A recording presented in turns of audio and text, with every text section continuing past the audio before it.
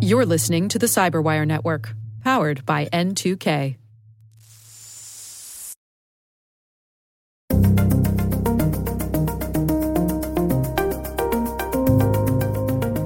Passkeys are essentially just a public-private key pair authentication, but sort of bundled into a consumer-friendly format. Hello, everyone, and welcome to the Cyberwire's Hacking Humans podcast, where each week we look behind the social engineering scams, phishing schemes, and criminal exploits that are making headlines and taking a heavy toll on organizations around the world. I'm Dave Bittner, and joining me is Joe Kerrigan from the Johns Hopkins University Information Security Institute. Hello, Joe. Hi, Dave. We got some good stories to share this week, and later in the show, Chris Sherwood, owner of Crosstalk Solutions, is joining us to talk about Passkeys.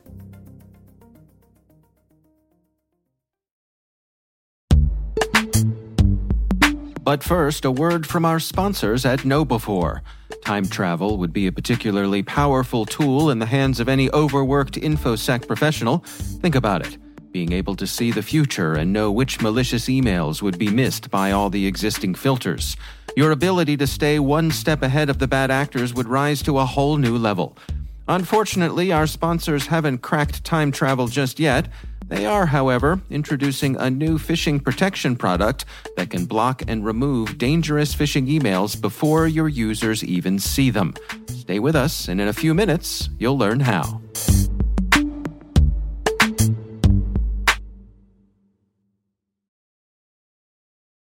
All right, Joe, before we jump into our stories this week, we got a little bit of follow-up here. What do we got? The first one is on our comment, I think 2 episodes ago in the Catch of the Day, we talked about revert as what does this mean? This didn't make sense to us. Someone used the phrase revert. Revert back to, and apparently a number of people have reached out to us to say in Indian English, like in India, this is a synonym for reply. I see. So a lot of times in email, you'll hear revert back, which means reply. I see. So do we suspect it's a translation error, or is that idiom used when people of Indian descent are speaking English? Yeah, people in India are speaking English, okay. or people who are from India speaking English. Okay. I don't know if that applies to people of Indian descent, but... Well, people for whom English is not their first language, who one of the many languages of India is their first language... I guess I'm overcomplicating it, but you know what I'm asking. But everybody in India learns to speak English pretty quickly. So, I don't know. They grow up in a bilingual environment. Right. With English being one of the languages. But it's a local idiom that gets loaned to their English usage. Yeah, that was one of the respondents noted that he didn't know where in India the guy was from. Okay. But I think it is maybe a local thing, yes. Yeah. Okay. All right, cool. What else we got? We got Jack, who writes in, says, "Hi, Dave and Joe. I'm going to start by saying that I love tuning into the show every week and hearing the different tricks and simple attacks that are being proven to be more successful at large companies than a 0-day. Jokes aside, during the last episode, you guys were talking about sideloading applications on one's Android phone and how that can compromise the device. So I decided to dig a little bit into this attack vector and see how prevalent and possibly successful it is. I discovered quickly with some Googling and, of course, some Google dorking, which is just advanced Google search, using some of the keys that you can limit like to a site, right? Which is a great way actually to do open source intelligence gathering as well. I was able to find that many threat actors are using Google Sites to host and spread malicious apps around. This, for one, bypasses checks for random domains, which is true because it all comes from sites.google.com. This, for one, bypasses checks for random domains as is being served from a Google domain, which is true because these are all coming from sites.google.com. And he put a link in here that is a search result link. And sure enough, I run this search in Google, and there are just tons of apps, APKs, being hosted, which is what an Android app compiles to. That's what you download when you go to the Google Store, Google Play Store. You download an APK, and that gets installed on your phone. All these sites are just serving out free APKs. I don't know how many of them are malicious. I didn't didn't analyze any of them. I didn't download any of them. Right. That's for certain. Yeah. Even though I would have been downloading them on my Windows machine. Still. Jack goes on to say, I guess you guys were right about Google not particularly caring about scams and malware on their products, as a lot of these sites look the same. AI could recognize such a pattern and take them down before anyone gets hurt. I would also recommend playing around with the search terms a little bit, like instead of APK, try PDF, which is a great way to find open source intelligence on things. But yeah, PDF might also have viruses as well in it. Other common scam wordings, you'd be shocked how many Google sites are hosting that. Google appears to be doing nothing about it. Thanks again for the great show, and I hope to tune in again next week. So I don't know if AI is, I guess maybe. What I would be doing if I were Google is looking at every single file and running that through some kind of malware analysis if people are serving APKs out on my site's site. Yeah. This is actually pretty interesting, this work. Can we put this search link in the show notes so people could check this out for themselves? I don't see why not. Sure. Yeah. It's a good, everybody could take a look at it and see what's going on here. I don't recommend downloading or installing any of these products, so please do not do that. Right. If you're going to click on this link. Okay. All right. Interesting. Well, thank you, Jack, for sending that in.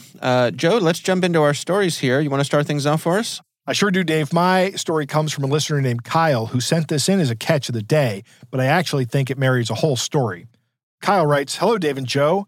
I'm an information security analyst that works at a bank. I won't say where. I always listen to y'all's show, and I thought this would be of some interest. The email chain was reported to Fish ER by Patricia, a senior accountant.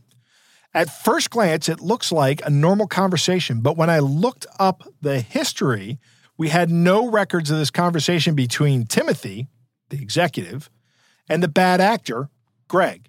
It was completely fabricated to provide legitimacy, and they also made it seem like Timothy, the executive, was CC'd on the last email, but he was not.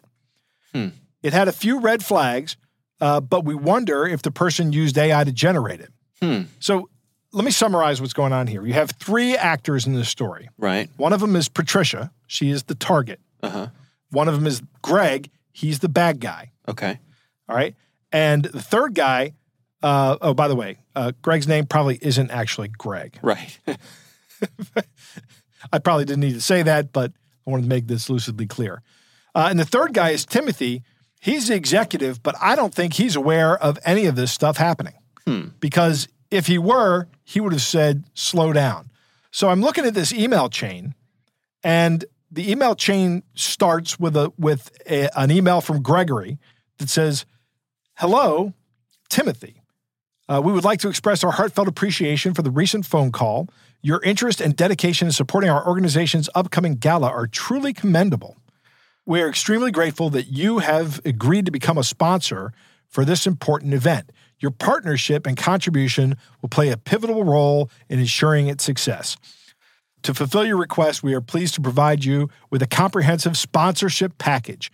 The package outlines in detail various benefits associated with each sponsorship level.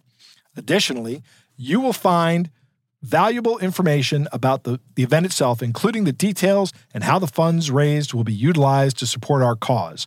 And it goes on with still more stuff about, thanks for being a fundraiser here, or a philanthropist. Right. It's signed Gregory K. Labella, Office Manager, Special Events President of the George Rill Foundation. Now, the George Rill Foundation is a real foundation. Okay. It's a small foundation. It's actually called the George Rill Veterans Charity Fund Incorporated, and it's based in the same general area as this bank is, which I kind of just gave it away, right? Okay. So that's the first email that is on the chain. The second email is an email that looks like it came from Timothy, the executive, saying, Hi, Gregory. I hope this letter finds you well. I wanted to express my gratitude for considering our involvement in your upcoming gala.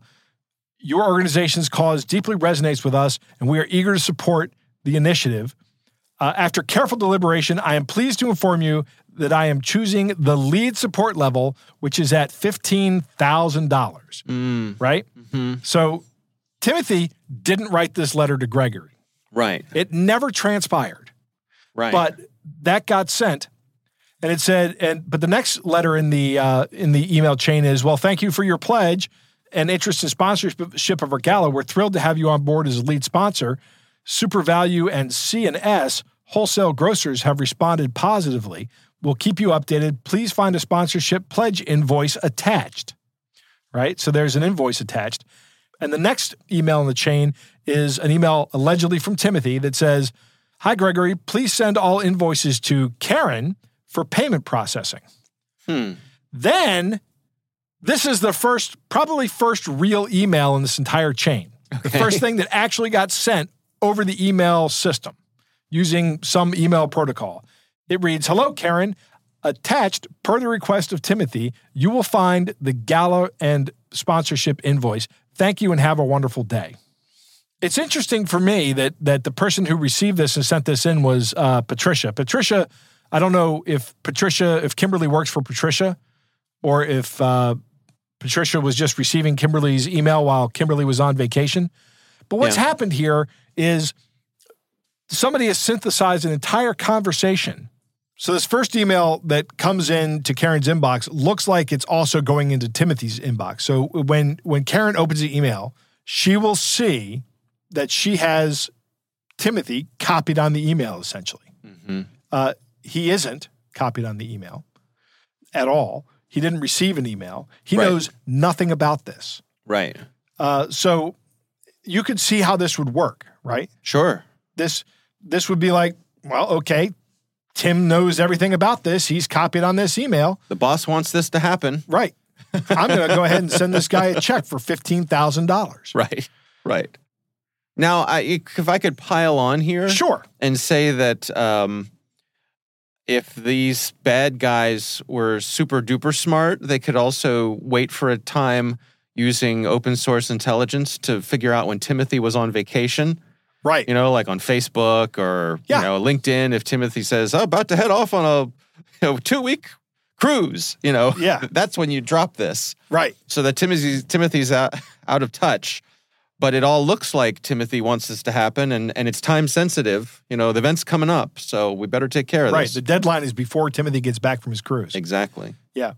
That's a good point. Now, Kyle asked if artificial intelligence was involved here in some way. I say there's a really good chance. These things are well written. Yeah. And I can read them easily. I don't have I don't have a lot of the, well, I do have some of the stammering, but not a lot of the stammering.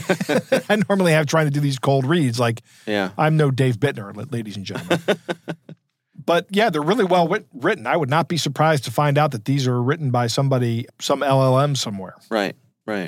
So I guess the good news here, since Kyle sent this to us, is that this likely got caught before things went really bad. Yeah, it did. And Kyle did the forensics on it and then noticed that Timothy didn't receive or send any of these things that he is purported to have received or sent. Yeah. So I wonder whose, if anyone's, email got compromised here.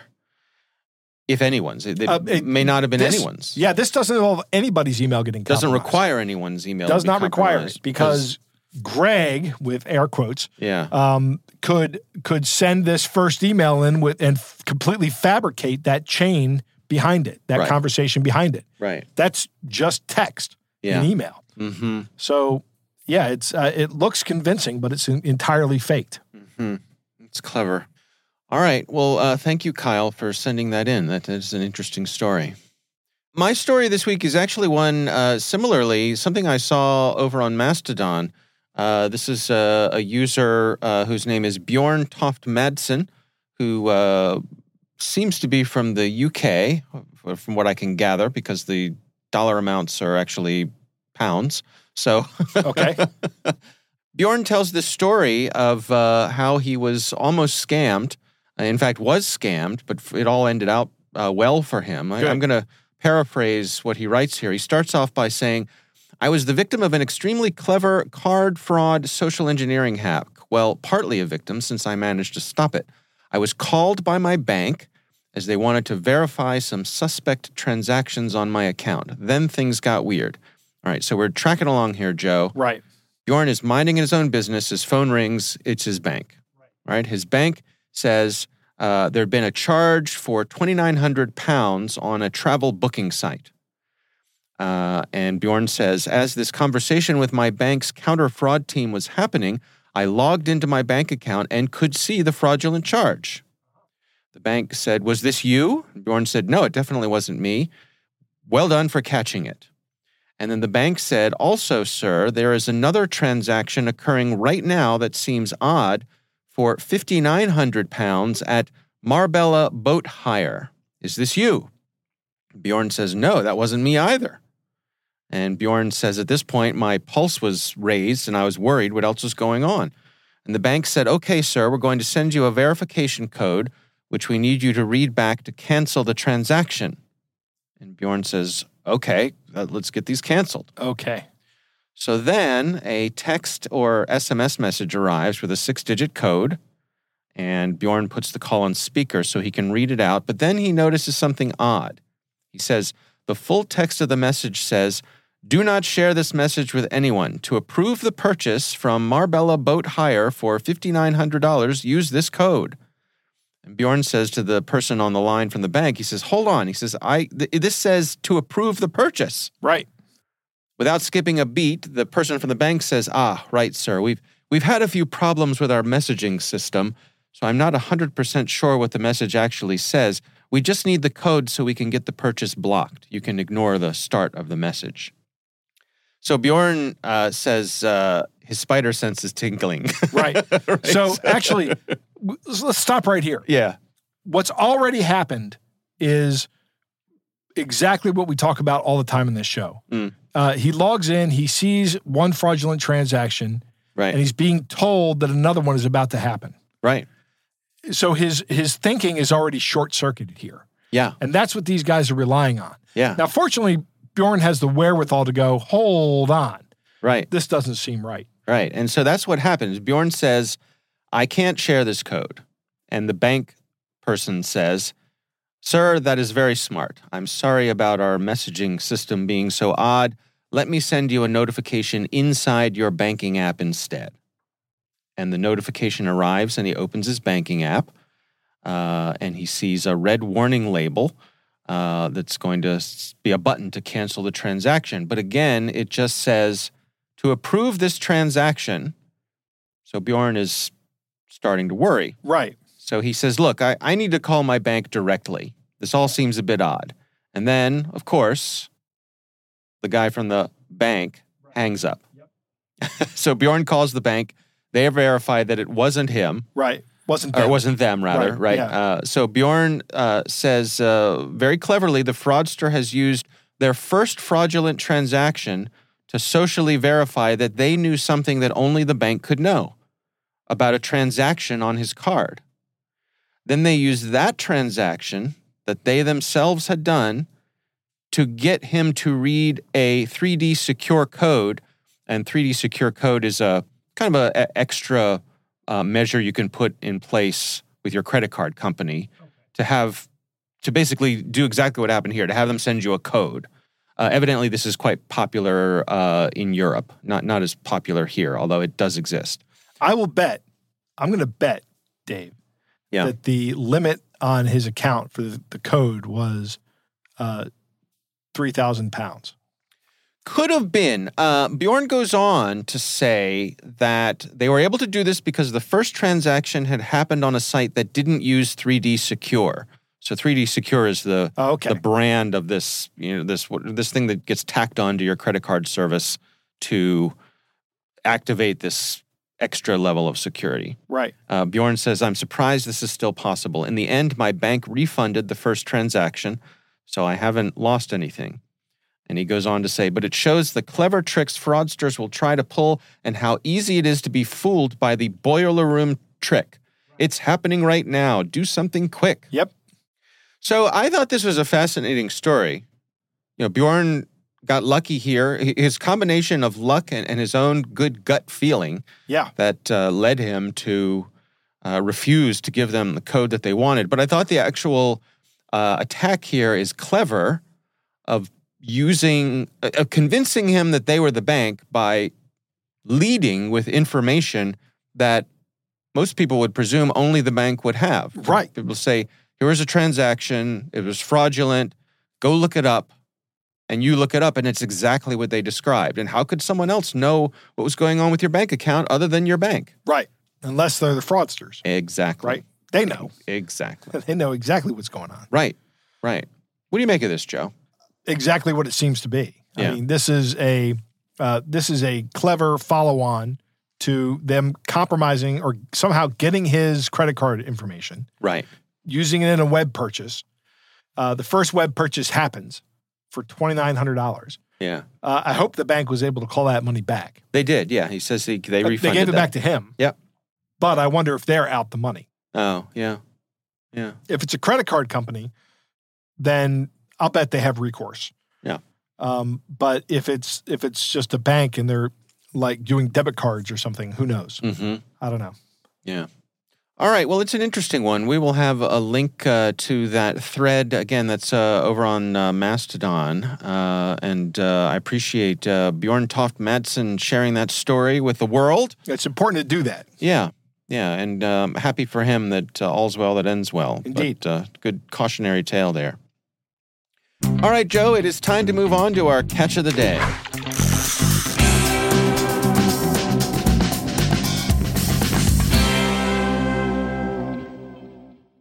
Dave, our catch of the day comes from Alec, who writes, I received this incredibly long and oh so tempting, please note my sarcasm, request in my Instagram conversation request. The screenshot is attached, which, of course, I didn't need to read that, but I did. I imagine if I tried to pursue this European lady, I would end up getting a nice Trojan on my phone or possibly purchasing some fake Bitcoin. Enjoy.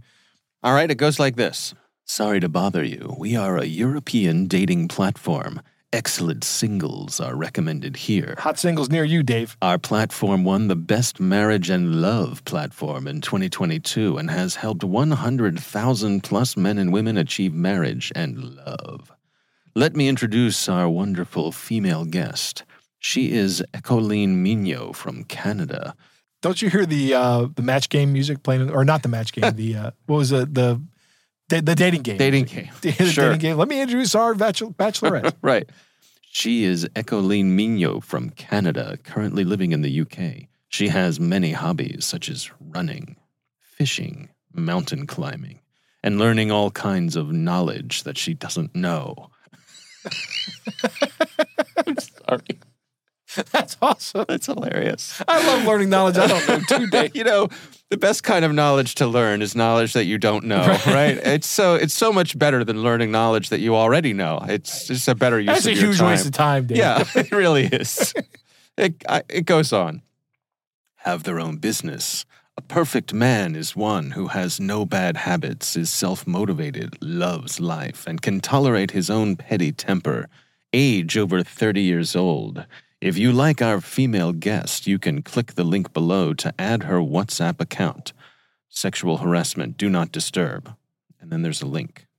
Why do you suppose the last sentence in here is sexual harassment, do not disturb? I think that means if you plan on sexually harassing this girl, please don't bother her. Okay. Right? Right. Okay, that makes sense.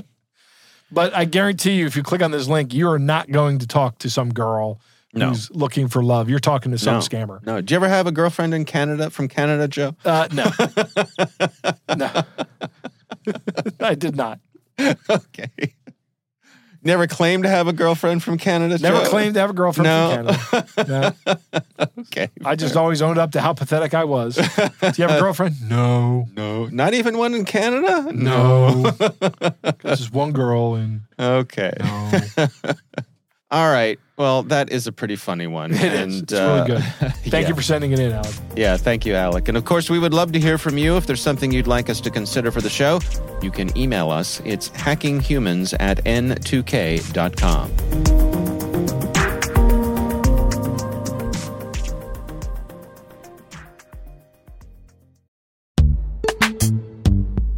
We were talking about mitigating cyber threats to your organization before your users even see them. The new Fish ER Plus from KnowBe4 was developed to help you supercharge your organization's email security defenses. How? You get a unique crowdsourcing advantage. More than 10 million highly trained KnowBe4 end users from across the globe catch and report malicious email that makes it through all the filters. KnowBe4's Threat Lab then validates it with AI and with human researchers. PhishER Plus blocks phishing threads other tools have missed and proactively removes them from your users' inboxes. Not quite time travel, but we think you'll agree it's a vital capability in any InfoSec professional's arsenal. Visit knowbe4.com/products/PhishER-plus to learn more. That's knowbe4.com/products/PhishER-plus. And we thank KnowBe4 for sponsoring our show.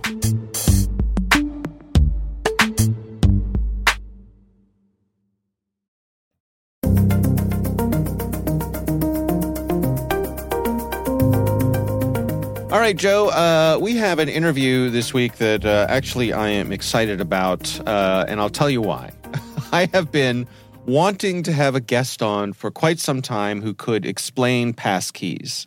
And I don't know how far you've gone down the path with passkeys, but I have been very passkey curious, but I have not engaged with anything with passkeys just because I haven't felt like I've had a really good explainer of exactly what passkeys are and how to use them. I know there's excitement around them.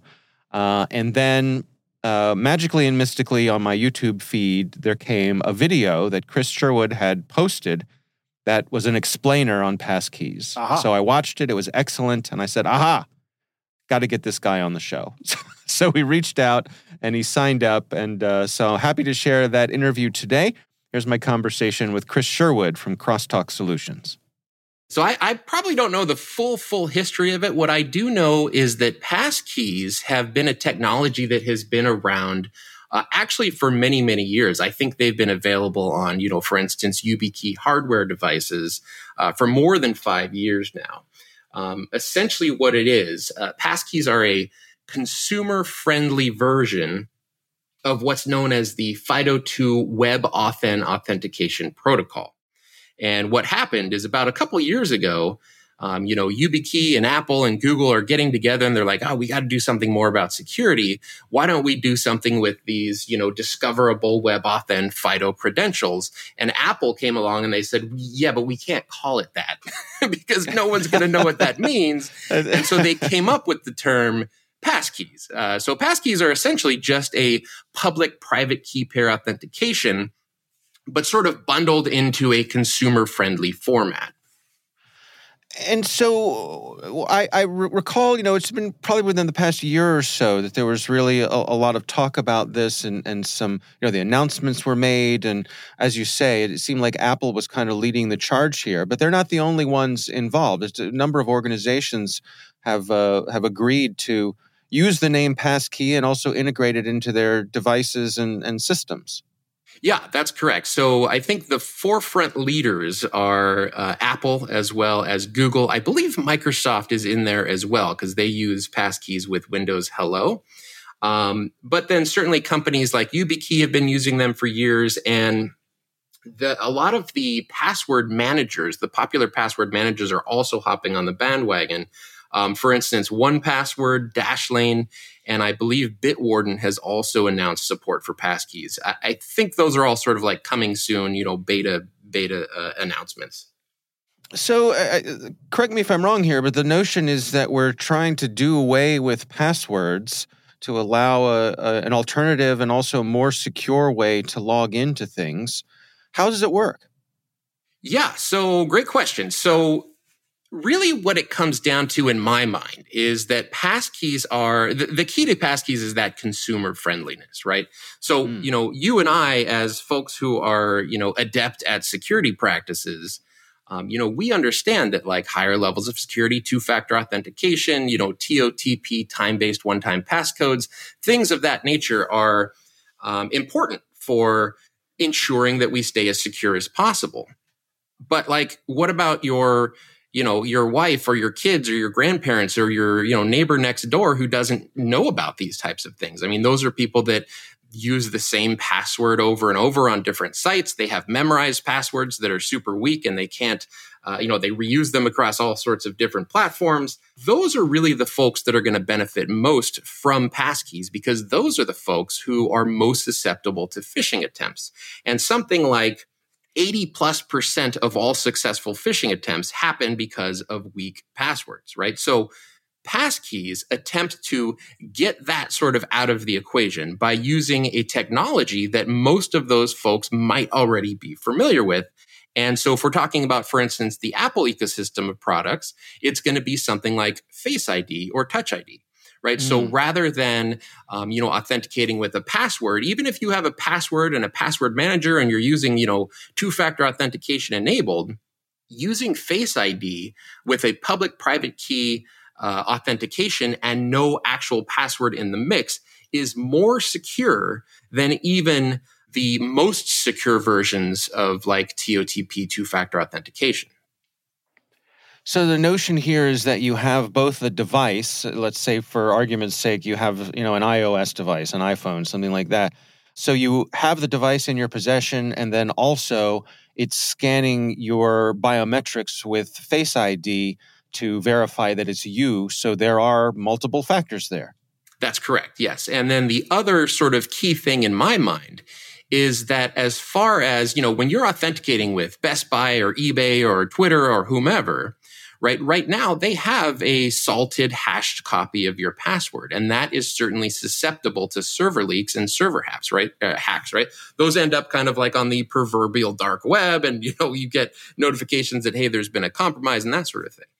With Passkeys, those services and websites only have a copy of your public key, the public key side of your private public key pair.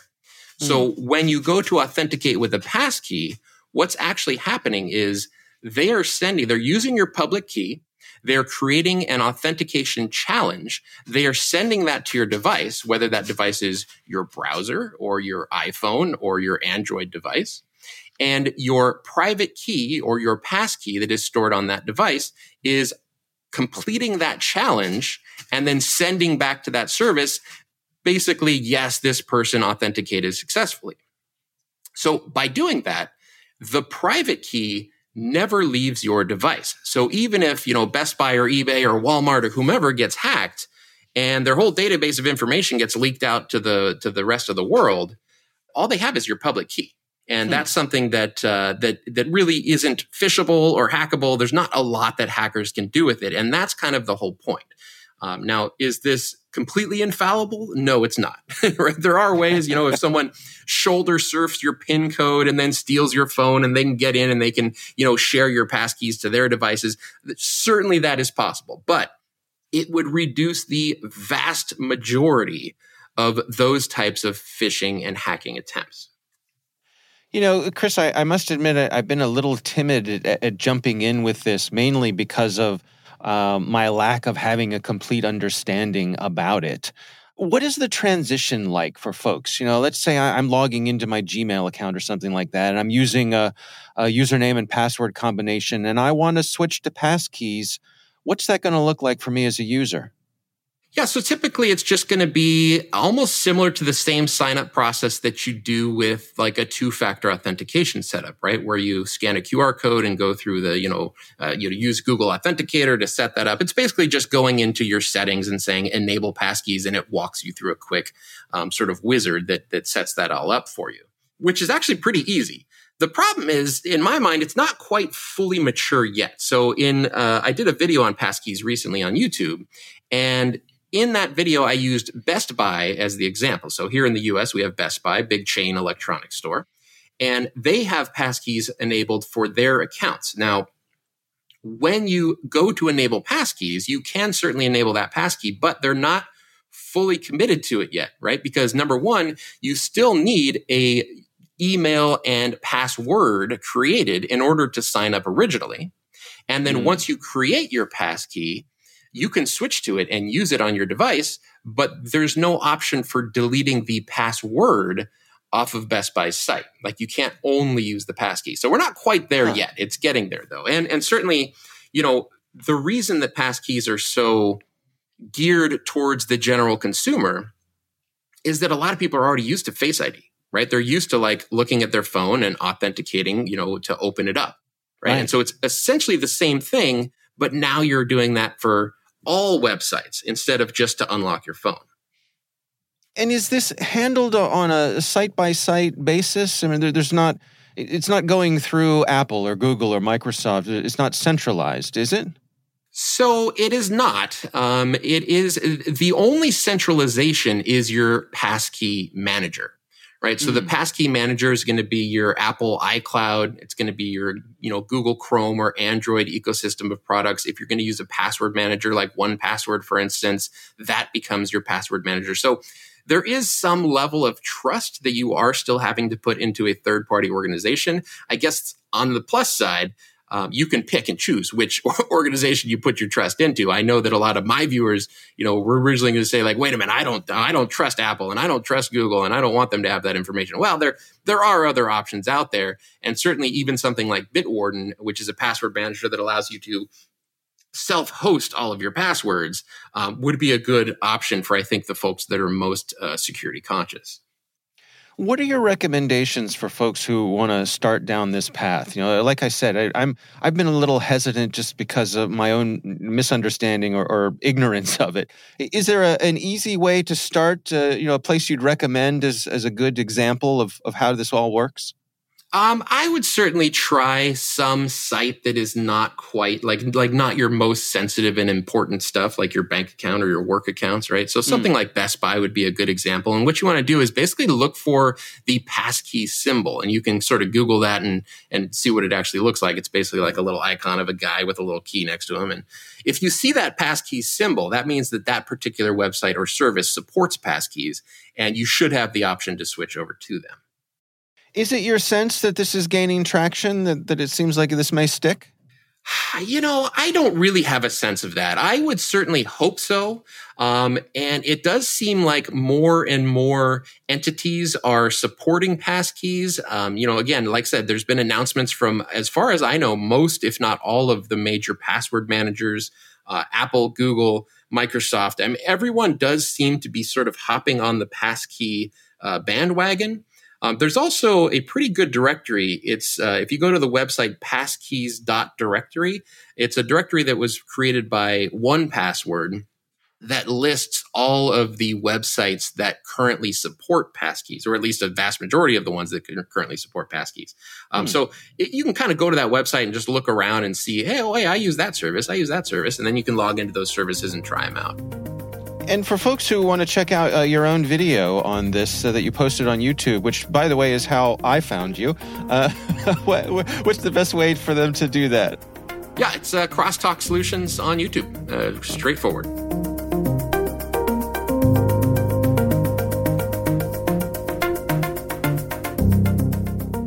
Joe, what do you think? We're getting very close, Dave.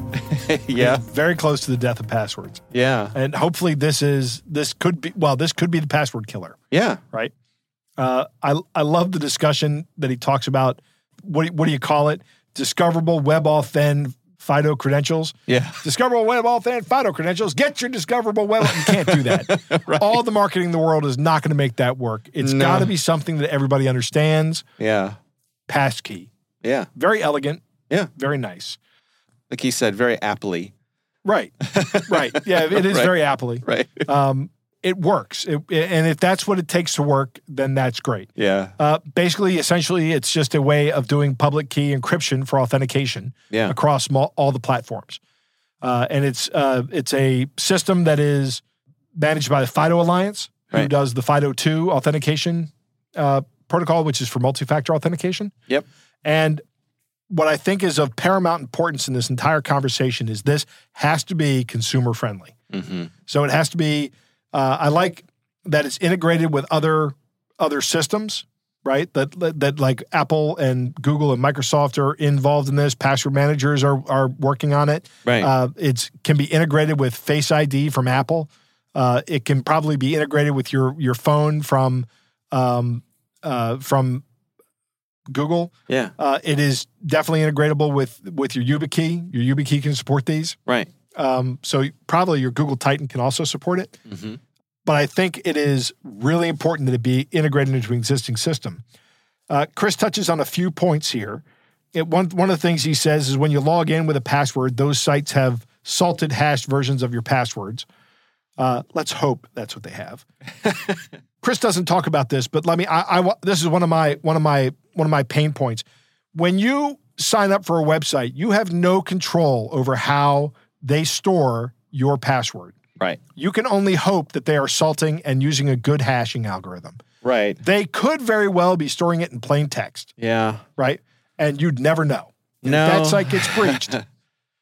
And it happens. I mean, every now and then there'll be a breach, and the revelation comes that despite what they said in all of their security guidelines, that turns out that they were storing passwords in the clear. Right. Yeah. That has happened multiple times. Yeah. That reason alone is reason enough to look for some kind of public key, private key solution. Mm-hmm. Where, like Chris talks about, if you get your public key stolen, who cares? This is my public key. Right. I don't need my, I don't care if you have my public key. I might not try to authenticate to you. Yeah. The way the system's designed, it doesn't matter if they get that. Right. That's a security feature of the design of the system. Of the design of the system. Yeah. Exactly. Yep. And generally with public keys, they're public knowledge anyway. Mm-hmm. So they're not, actually with public and private key encryption, that key was never intended to be private. Yeah. It was always intended to be something that could be public knowledge. Right. I mean, it works for authentication, but it also works for communication as well. So if I want to send a message that only you can read, I can encrypt it with your public key. Then I know that only Dave Bittner can decrypt it because he's the only one with the private key. Okay. Right? Yeah. But we're not talking about communication. We're talking about authentication. Now, Dave, I'm shocked that it took us this far in the show to digress any amount from what we were talking about. We were so close. We were. We were so close. We almost made it, Dave. Yeah. Maybe What you mean we? You got a mouse in your mouth. One of the issues with this is it relies on the site you're accessing to use the implemented protocol. So this is going to have to face an adoption climb, if you will, a slope of some kind. Yeah. And if you want to know how the system works behind the scenes, FIDO Alliance has a great FAQ on it. One of the things I do want to talk about that Chris touched on was sharing these passkeys. Mm-hmm. He talks about airdropping passkeys or sending passkeys to somebody else. The problem is that's like swapping your private key. So my concern here is that there's a way to socially engineer your private key from somebody. Mm-hmm. All you have to do in this case is remember, never send your private key to anybody else. Mm-hmm. Unless it's the use case like where you have to give it to your wife for some reason and your wife is standing there and her phone is open and your phone is open. Right, you can do that. Right. But if you're on an airplane, right, something pops up. Somebody says, "Hey, it's your wife. I need the private key." Right. Don't do that. Yeah. Don't do that. Yeah.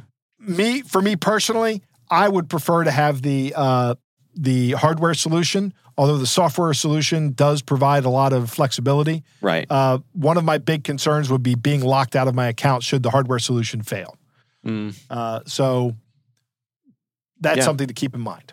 Oh, maybe the hardware solution is a backup, Right. In other words, should your phone fail or get lost or whatever, then if you have a hardware key, you can use that as a secondary verification of who you are. Right. Or maybe you can just verify with 2 keys or 3 keys or however. You can have as many public keys as you want in this server. Right. But yeah, I'm going to look into, I'm going to watch this video. I'm going to look into this protocol, read this FAQ on the FIDO Alliance, do a little bit more research on this because this sounds like a really good idea. Yeah, absolutely. All right. Well, our thanks to Chris Sherwood for joining us. Again, he is the owner of Crosstalk Solutions. We'll have a link in the show notes to the video that originally caught my eye, but we appreciate him taking the time for us.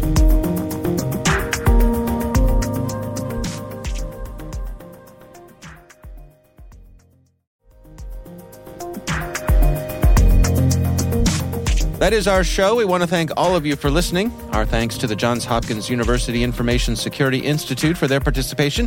You can learn more at isi.jhu.edu.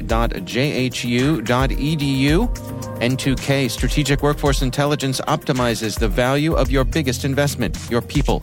We make you smarter about your team while making your team smarter. Learn more at n2k.com. Our senior producer is Jennifer Iben. This show is edited by Trey Hester. Our executive editor is Peter Kilpie. I'm Dave Bittner. And I'm Joe Kerrigan. Thanks for listening.